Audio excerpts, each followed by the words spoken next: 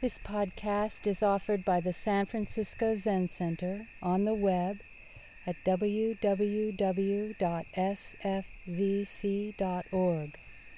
Our public programs are made possible by donations from people like you. Good morning.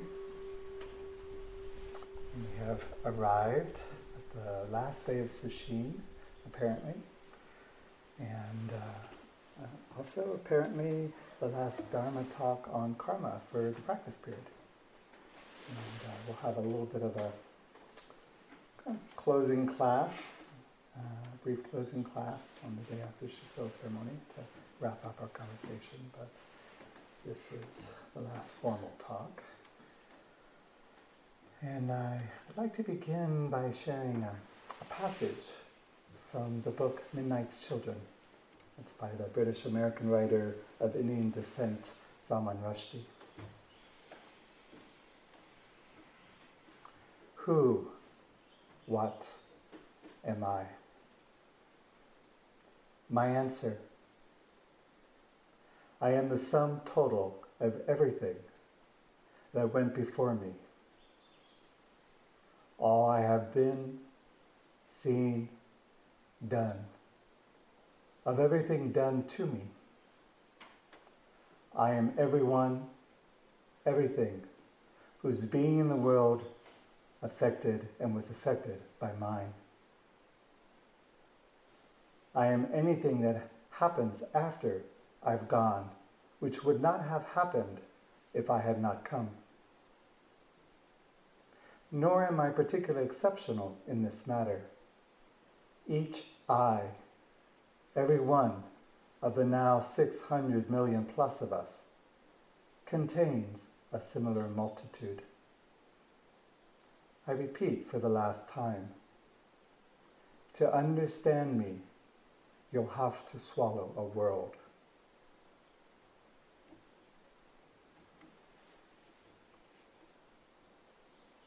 I find this passage a wonderful summation of dependent origination and karma. Although I'm not so sure that it was Rushdie's intention to invoke karma when he wrote it. So I wonder, do you feel as if, during our study of karma, this ongo, that to understand your own karma, the sum total of everything that went before you, of all you have been, seen, done, of everything done to you, that you have to swallow a world. Or maybe multiple worlds. And through our study of karma, do you have any more of a sense that each one of us also contains a similar multitude? Do you see that in each other when you look at each other? Who, what am I? If not the entire world, the entire universe, arising and falling in all 10 directions and 3 times, past, present, future, simultaneously. The immensity and complexity and unfathomability of karma, vast. It's understandable that the Buddha would warn us that comprehending the workings and implications of karma are beyond the mind's reach and could lead to vexation and madness. To understand karma, you'll have to swallow a world. How big is your mind?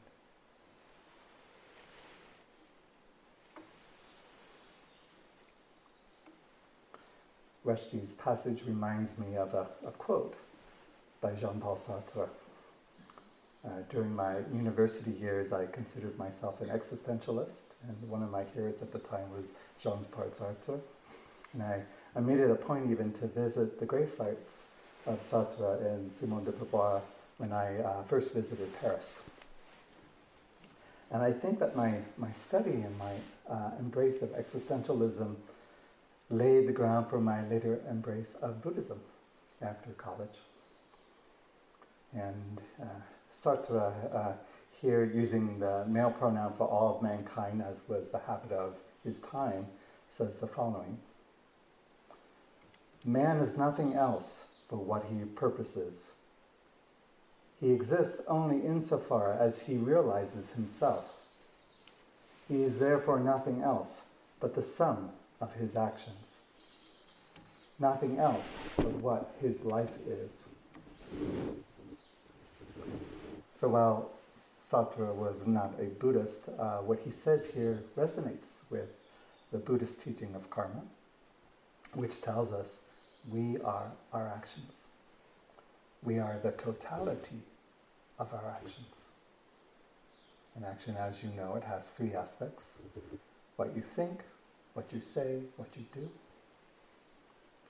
And Sartre's declaration, however, leaves out the detail of thoughts on which our speech and actions are based. So we could amend Sartre's statement to say a person is the sum of their thoughts, words, and acts. And as we know, when you produce an action, you produce karma. Thich Nhat Hanh puts it, karma is your continuation. Karma is your continuation. Even when you die and your body disintegrates, you continue always due to your actions. Nothing is lost in this universe.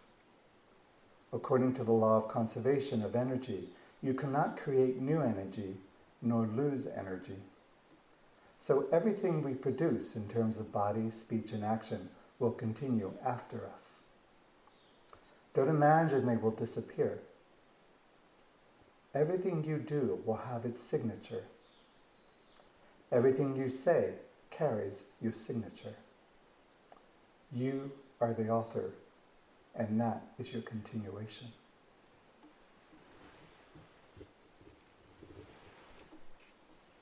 So the question we are left with is, how do we want to live if our living results in a continuation of us, of this life energy in some form? And furthermore, if our life now is the sum and continuation of our past actions, and if in our life now we experience unhappiness and suffering, then how do we want to live now so that going forward we will experience a continuation or a new form in which there is greater happiness and less suffering?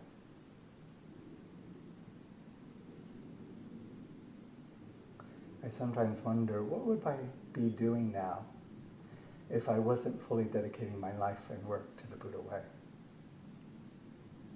And furthermore, what would the world be like now if the Buddha had never been born? If all his wise and compassionate teachings had not resonated with, impacted, and powerfully transformed my life and the lives of millions of people, cultures, and nations over 2,500 years? What shape would the world be taking now without the influence of his karma and life stream? And how would the world be if you had never been born? Think of your parents, who maybe would not be parents, of your friends and partners of the span of your life thus far, of all of your activities and the ways that they have left some ripple, however small, in the great river of being, mixing with and affecting the movement, dance, and flow of other currents. But the Buddha was born and lived and had impact on the world. You have been born and live and have impact on the world. What do you want your continuation to be? What wake of life energy do you want to leave behind? To what purpose do you want your life force to serve? If you knew this was your very last birth, how would you be living now?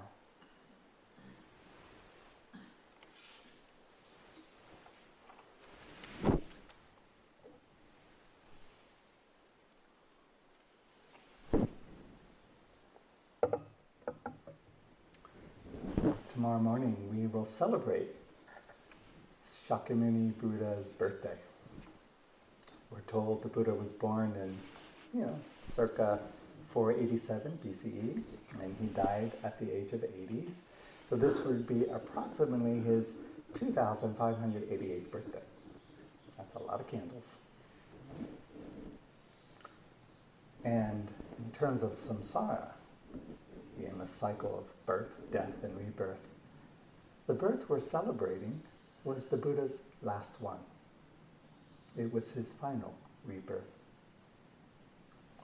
Due to his deep desire and quest to be ultimately free of relentless suffering that comes with birth and death, and the insights into the nature of reality and rebirth that he had on the night of his awakening,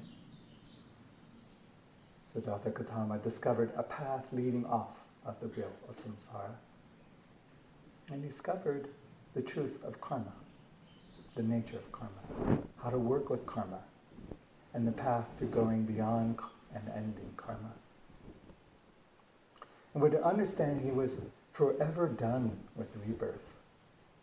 And after his parinirvana, he never took birth again. Although if we take a page from Thich Nhat Hanh on what happens after death, then the Buddha never went away. He's still with us. He's with us in his words and teachings that have been passed down to us. He's with us in the air we breathe. We're still breathing the same air as the Buddha breathed. He's with us in the flowers we smell, in the sunlight that warms us. He is still being reborn, although not as a karmic eddy, not as a continuation of volitional compulsion set in motion by ignorance, but as something beyond karma. To my mind, because we are practicing, the Buddha is still practicing. We are all Buddhas, studying and practicing what it is to be Buddhas. Buddha is alive in the practice of each and every one of us.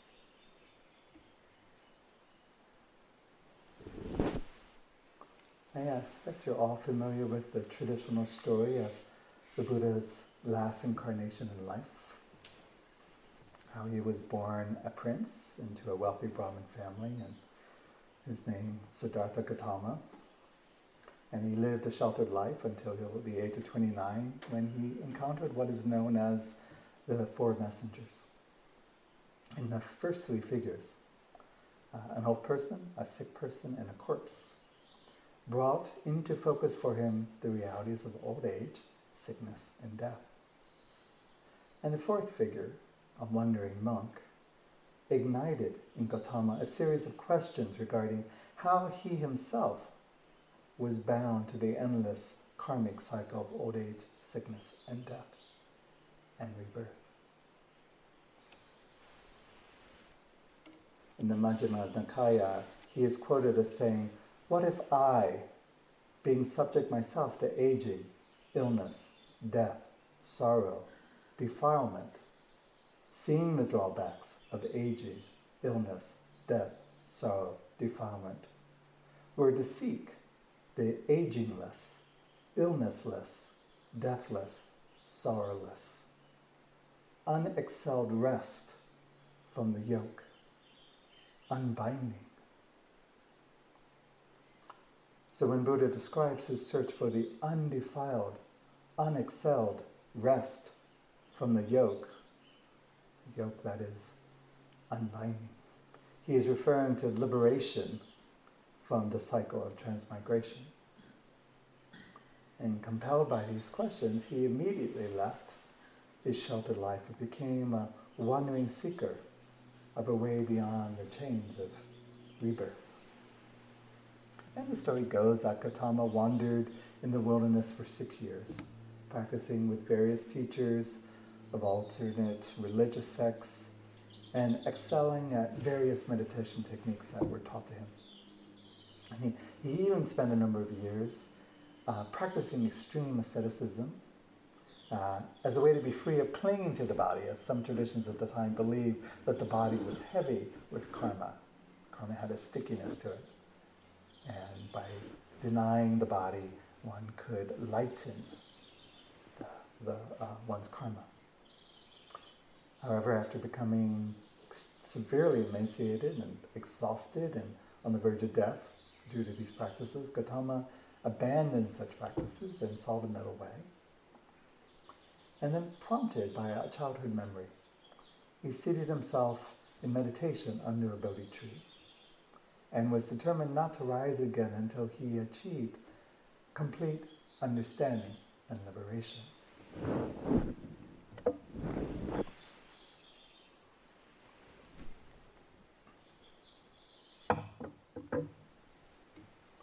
So karma's central place in the Buddhist tradition is shown by Shakyamuni Buddha's own pivotal awakening, which consisted primarily of his seeing the full range and extent of karma, including that nothing in the universe stands outside of karma's domain. In the Majjhima Nikaya Sutta describes how once the Buddha's mind was purified by concentration after he had sat down, his enlightenment unfolded in 3 phases, what is traditionally called 3 higher knowledges. And these knowledges each eventually served as the foundations for his particular view and teaching of karma. So first he had a recollection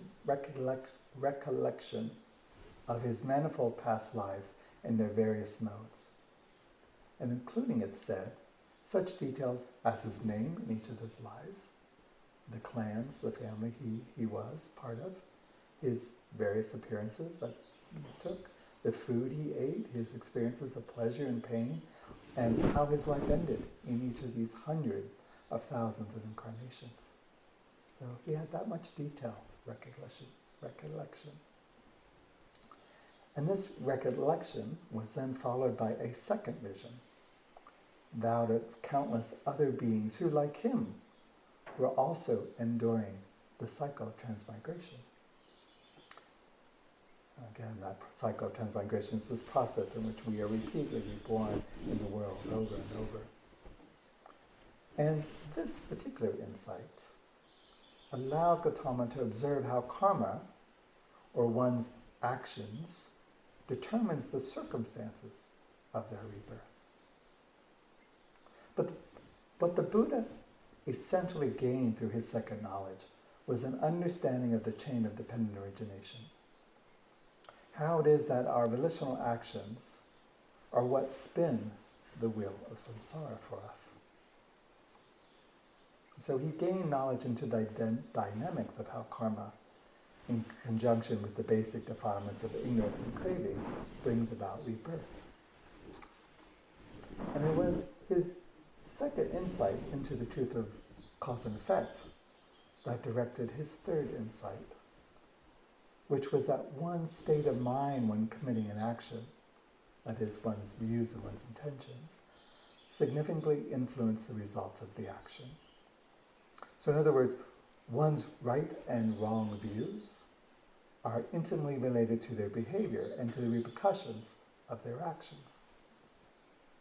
And it was this process of thinking that thus led Gautama to observe within his own mind how particular views led to distress and suffering, or dukkha. And when he stopped these views, his distress and suffering stopped. And the most distressing and harmful view of all, Gautama noticed, was the identification of one's self with one's body, sensations, perceptions, mental formations, and consciousness. In other words, the five skandhas.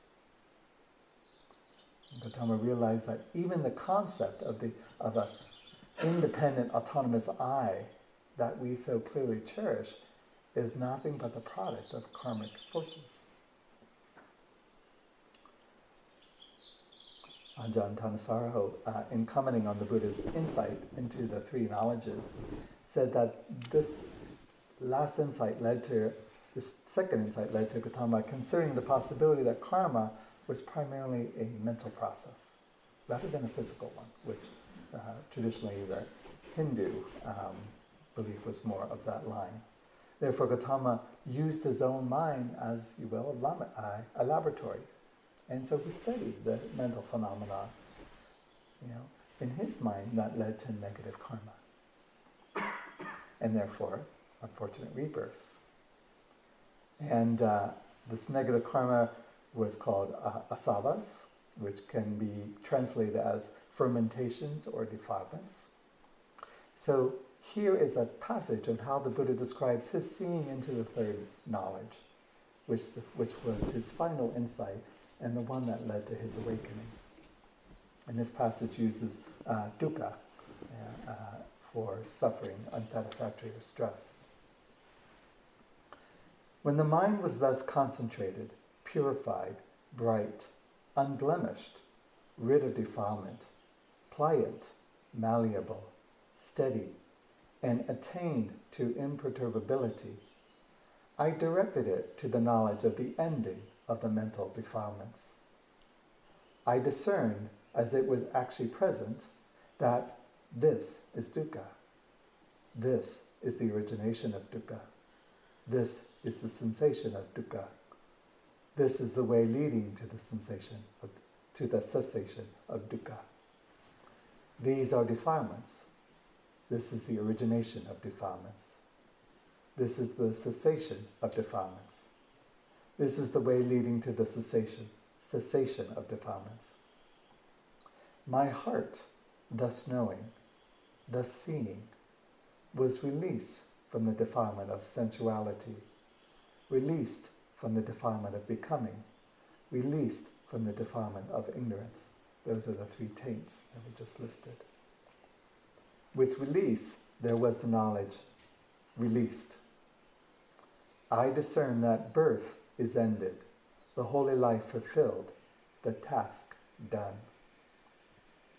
And another translation of the last line goes, knowledge arose in me, and insight. My freedom is certain. This is my last birth. Now there is no rebirth. So the third knowledge is described as the knowledge of the Four Noble Truths. The truth of suffering, the truth of the cause of suffering, the truth of the end of suffering, and the truth of the path that leads to the end of suffering. And tradition, as you recall, has it that the timing of his final insight into the nature of karma and freedom from karma coincided with the appearance of the morning star on the horizon. And at that moment, Gautama woke up, finally resolving his spiritual question and achieving his goal, and thus becoming the awakened one, or Buddha. He was fully liberated from the cycle of transmigration and would not be reborn.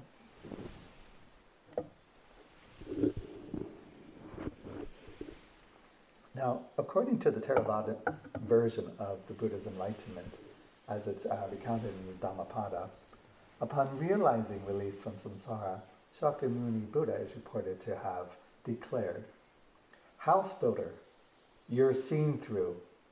You will never again build another house. Your rafters are broken, the ridgepole knocked down. All has returned to the unformed. The mind has come to an end of craving." In the Buddha's expression, we get a sense of what it was that facilitated his insight. The turnkey practice of finally seeing through and letting go of the components that give rise to a sense of a separate self.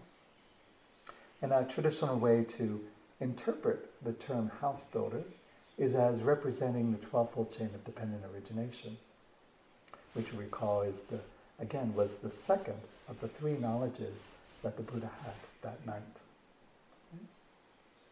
And the Buddha said that it's the structure of the 12-fold chain of causation that gives rise to the entirety of conditioned existence, the whole mass of suffering. Interestingly, the original meaning of both the Sanskrit and Pali words for karma means to build. So the house builder is that which creates the entire structure of karmic or conditioned human existence. It creates worlds, in other words. And another way we can interpret the term house builder is in a more contemporary sense of a manifestation of ego. So the Buddha is claiming that in his awakening, he finally saw the way in which the egoic self continues to build and maintain its house of cards. And the ridgepole belief in a separate self and its rafters of reinforcing habit patterns, with the Buddha's insight, have been shattered. And with that, the entire edifice collapses. All has returned to the unformed, the Buddha said. The mind has come to an end of craving. An awakened being comes to the end of becoming. Such a one, the Buddha said, has come to the end of karma. And of course, however, the energy of the previous karmic impulses and results may still need to exhaust themselves after one's awakening in such a way that if one stops engaging with it after it's been set into motion, will keep spinning until the residual force fades and the top finally collapses, like the house of the self of which the Buddha spoke. But enlightened beings, the Buddha said, do not generate new karma from their actions. So this is why the Buddha continued to live and act and teach for 45 years after his enlightenment, compassionately sharing his understanding with others. And he said that he taught one thing, and only one thing, the nature of suffering and the cessation of suffering. And thus he formulated his teachings of the Four Noble Truths and the Eightfold Path so that people themselves could find a way to realization.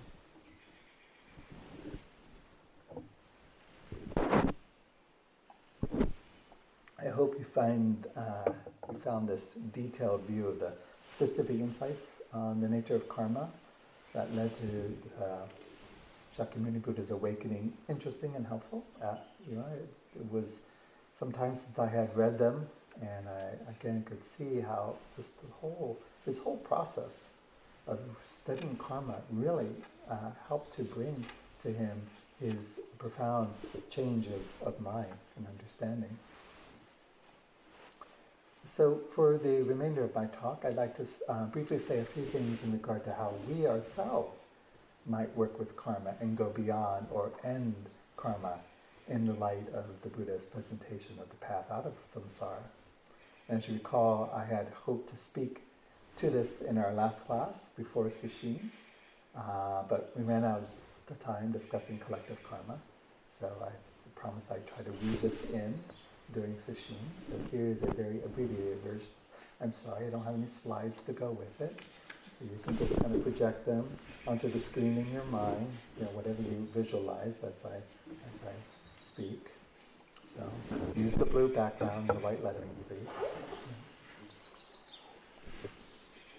And you can add whatever images you'd like. So understanding karma as well as rebirth and transmigration as it was originally presented by the Buddha and in the context of his formulation of the Four Noble Truths brings insight and clarity, particularly to the Eightfold Path, right? Which is the fourth of the Four Noble Truths. And the Eightfold Path is comprised, as you may know, you may recall, entirely of wholesome factors, right view, right aspiration, right speech, right intent, action, right livelihood, right effort, right mindfulness, and right concentration. And this practice derives, therefore, from the power of karma to create wholesome results from wholesome states. So, looking at the Eightfold Path, 3 of the factors of the path are related to ethical conduct, the sila: right speech, right action, and right livelihood. And these 3 factors are based on not doing unskillful action. And then the 5 other factors have to do with wisdom and meditation. So wisdom or prajna consists of right view, which means essentially to understand the Four Noble Truths as well as having a non-discriminating awareness of cause and effect. And right intention, sometimes called right aspiration, which entails the intentions of 3, actually. Renunciation, meaning renouncing what is unnecessary or unskillful, as well as the intention of loving kindness and compassion. And then there's the pillar of meditation, samadhi, which entails right effort. And we talked about right effort very briefly in class, to guard against and abandon unwholesome mind and behavioral states, and to develop and maintain wholesome states. And then there is right mindfulness, which pertains to noticing our experience of body, feeling tone, mind states, and dharmic principles. And then finally we have right concentration, which means to abide in states of strong concentration, or jhanas. Right? And these 5 factors pertain to the purification of the mind. And the Buddha taught that by following the Eightfold Path, you will change the direction of your life by changing your intentional actions and your reactions. And so the path is a framework for clearly understanding, seeing your actions, reactions, and the unfolding of karma. And your actions and reactions change as your thoughts change, as your thoughts become more so-called virtuous, and your mind becomes less distracted, and your wisdom deepens. And so by practicing according to the Eightfold Noble Path, unwholesome desire and self-grasping have no channel through which to function. And because of that, they're eliminated. And so the 3 poisons of greed, hate, and delusion do not rise. With no desire, greed, hatred, or delusion, there's no karma. With no karma, there are no karma results to bind the mind. With no karma to bind the mind, there emerges a state of clarity which transcends suffering. The mind, which was once chained to and jerked about by desire and self-grasping, becomes one that is guided by wisdom and directs actions independently of the ego's influence. An awakened mind settled in equanimity will produce no additional karma. And as no karma is created, residual karma, past karma, will simply ripen and fall away until complete liberation and freedom are realized. So through wholehearted engagement with the Eightfold Path, we can take actions that directly influence the unfolding of our karma and incline our karma towards developing a life of lasting peace and happiness. Now, according to the Buddha, there are 2 versions of the Eightfold Path. One that includes the 3 taints, and one without the 3 taints. So again, the 3 taints are the taint of sensual desire, the taint of being or becoming, and the taint of ignorance. You could think, taints are essentially a stain or a coloring that comes from the perception of a separate self. And the Buddha said that with the arising of ignorance, on which the sense of a separate self depends, there is the arising of the taints. And with the cessation of ignorance, there is the cessation of the taints. And he also said that the way leading to the cessation of taints via the Eightfold Noble Path is via the Eightfold Noble Path itself. And while the Eightfold Path with taints is good, it's still with attachments. The Eightfold Path without taints is said to be the Noble Path. So in other words, we've got two primary paths or streams for working with unending karma. The first stream entails using karma to end karma, and the second stream entails not creating any karma at all. And the first stream of right action of using karma to end karma means using volitional or intentional actions in such a way that we intentionally refrain from creating unwholesome karma altogether. And instead, direct our mindful efforts toward creating only good or wholesome karma. And so in the Buddha's perspective, refraining is itself a wholesome action. And what this means is that it's possible not to have a firm conviction in the principle of karma. You don't have to believe in the principle of karma, right? And you can still follow the Buddhist path and gain positive results from the various practices you take up. For instance, one can pursue mindfulness practice for the benefit of balance, quality, and peace, that it gives your daily life, or for the sake of bringing the mind to the present, for the purpose of having spontaneity and going with the flow. And the full practice of the path, however, is a skillful diverting of the flow of the mind from its habitual karmic streams to the stream of what's called unbinding. And the Buddha said that this kind of practice requires a willingness to cultivate right action or right karma. And right action isn't so much a matter of not doing something, particularly something harmful. It's more about seeing how you do it when it does happen. So you don't repeat the causes and conditions for that harmful, unskillful action going forward. And the Buddha spoke of two kinds of right action, two kinds of right karma. First is the right action which is beneficial, meritorious,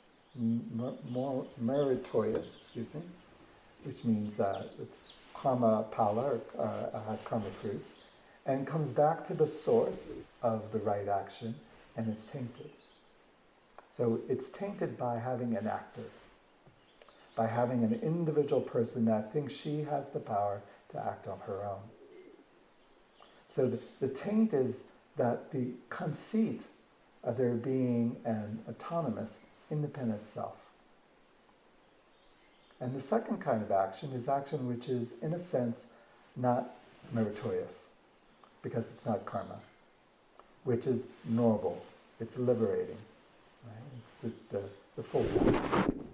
And it doesn't have fruit that comes back to the author, because there isn't an author. It's not tainted by having a power source or a center. And in other words, a living being can act and have it not be karma.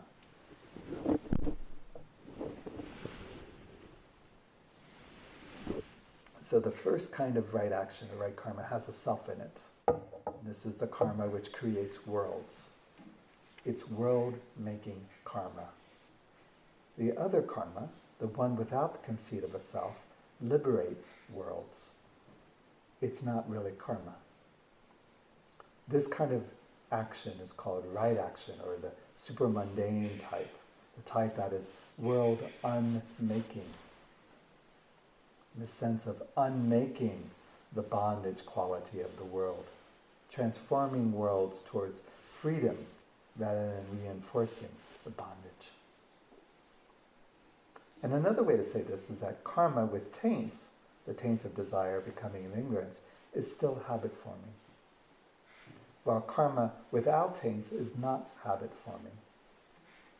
And Kabyang Rinpoche explains that good karma, done properly, created properly, is not habit forming.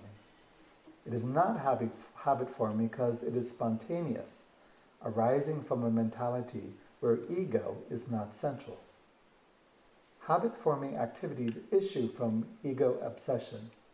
So when we rest the ego a little and bypass the me thinking, we become more outwardly directed and more outwardly engaged. All of this relates back to Buddhism's basic core, which is the problem of ego. It suggests that we are wearing an armor of egotism that holds us back from connecting with others and likewise with ourselves. So non-habit forming essentially means karma doesn't spin us around in ever-repeating and compulsive patterns of grasping and clinging, and which, as you know, subsequently leads to harmful or unwholesome behaviors. So we don't end up fabricating eddies or whirlpools of selfing. And the self as we know it is nothing more than a very stubborn habit. You could think of the self as a meta-habit. It's a vortex of psycho-emotional habit patterns that are self-perpetuating through persistent and volitional energetic impulses. And it's the selfing we saw illustrated in the 12-fold chain of causation, right? Which depicts essentially this whole process for how the self is perpetuated moment by moment and from rebirth to rebirth over lifetimes. And it's only by interrupting or breaking this cyclical process of selfing that we become free of the spinning of samsara. And the Buddha instructed us to rely on the Eightfold Path because each step on the path entails wholesome actions that create good karma, while simultaneously not being habit-forming. So in other words, none of the steps of the Eightfold Path revolve around selfing. They do not perpetuate the belief or sense of a being a separate self. That is, if they are done correctly. They are to be done with the right perception of anatta, non-self, dependent origination, and impermanence, with the understanding that we are nothing more than an aggregate of collective conditions arising and dissolving moment to moment, along with the rest of all the phenomena in the universe.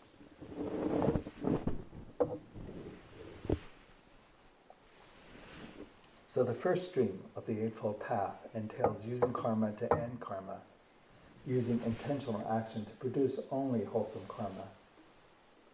As for the second primary approach or stream to working with and ending karma, it's through non-action or non-doing. And non-activity is the opposite of karma or volitional activity. It doesn't create karma or karmic residue. And I've spoken now a few times about how the primary form of non-activity or non-karma that we can take up as a means of ending karma is meditation. And so meditation is a non-activity of body and speech, or simply being still and silent. And then there's the non-activity of the mind, directing the mind to be still through shamatha, through stopping and calming the mind's karmic activity. And in meditation, we're letting the mind rest, allowing attention of awareness to settle on itself in such a way that it is non-moving. And this non-movingness is how the mind no longer creates karma. So in meditation, we cease responding to the world habitually. In the Shobogenzo Three Monkey, Dogen writes, "Sitting is the practice of the reality of life. Sitting is non-activity. This is the true form of the self. Outside of this, there is nowhere to search for the Buddha Dharma." So in the non-activity of shikantaza, we allow the non-activity of non-doing to be completely what we are, which means that the egoic you that always wants to be in control, that wants to do or attain or gain something, is given permission to relax and to settle into non-doing. into not creating new karma. And Guy Armstrong says this about non-doing. Non-doing does not mean that one no longer acts. The true significance of non-doing is that the actions of a fully enlightened being no longer come out of self-centeredness. The self has been seen through so thoroughly that I-making and mind-making have ceased to operate. So there is no longer an imaginary core that actions have to feed or protect. Without the burden of self, the mind is clear and the heart is open. When a situation presents itself, the response from the enlightened mind comes naturally and immediately without premeditation.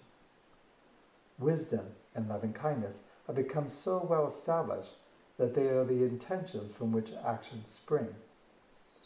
Volition still operates, but without reference to the false sense of self. It is the selfless, spontaneous nature of action that takes it out of the field of karma, leading to future results. So in other words, if we can be momentarily free from preoccupations of self-centeredness, and of course the suffering that comes with it, then we can start to discover the spontaneous nature of our response to any particular time. We don't have to be perfect, but just trust that our purity of heart and wholehearted intentions will result in beneficial karma. So, to conclude, if you've been part of this winter Ango, and we've been studying karma for almost 3 months now, and in terms of engaging in a wholesome and noble personal and collective action, studying karma is central to the Buddha's mission of liberating beings and transforming both inner worlds and outer worlds. And the study of karma compels us to ask, is all my activity that contributes to the co-awakening of all beings? Is all my activity that contributes to the co-awakening of all beings? Does my activity illuminate for others the freedom that comes with seeing non-self, and hence the freedom from suffering? When you think, intend, as thinking is a karmic intentional action, you want to act as to make every activity Buddha activity, then this intention is an expression of the Buddha mind seal. So this process of discerning what is and isn't Buddha activity, and then practicing action that is in accord with the Buddha way, is a process of learning the Buddha way. It's the effort we want to make in practicing the Buddha way. The effort is to learn about your intention, your karma, and your activity, and how it's not Buddha activity at certain times. If you see that it's not Buddha activity, then work to change it to be Buddha activity. As long as we have the sense of a separate self, the study of karma needs to continue. Once we go beyond the conceit of separate self, then the study of karma comes to an end of continuation. As the Buddha said, when a noble disciple thus clearly understands karma, the cause of karma, the variations of karma, the result of karma, the cessation of karma, and the way to the cessation of karma, then they then clearly knows the higher life comprising keen wisdom, which is the cessation of this karma. So we have come to the end.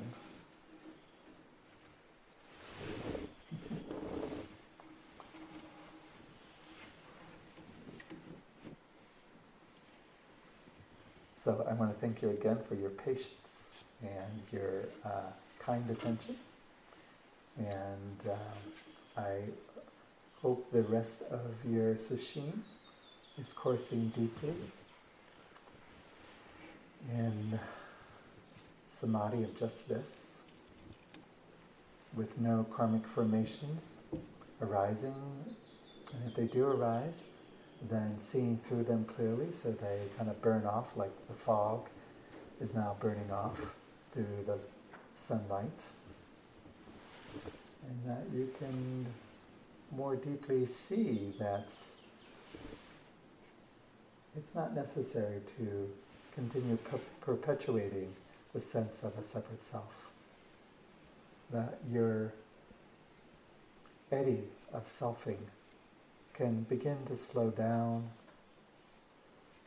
and the energy diffuse and the flow of your whole being to join the flow, the entirety of life itself. So you can be flowing with reality, which is peaceful, joyful, harmonious with all beings. Enjoy your flow. Enjoy this life. Thank you for listening to this podcast offered by the San Francisco Zen Center. Our Dharma talks are offered free of charge, and this is made possible by the donations we receive. Your financial support helps us to continue to offer the Dharma. For more information, visit sfzc.org and click Giving.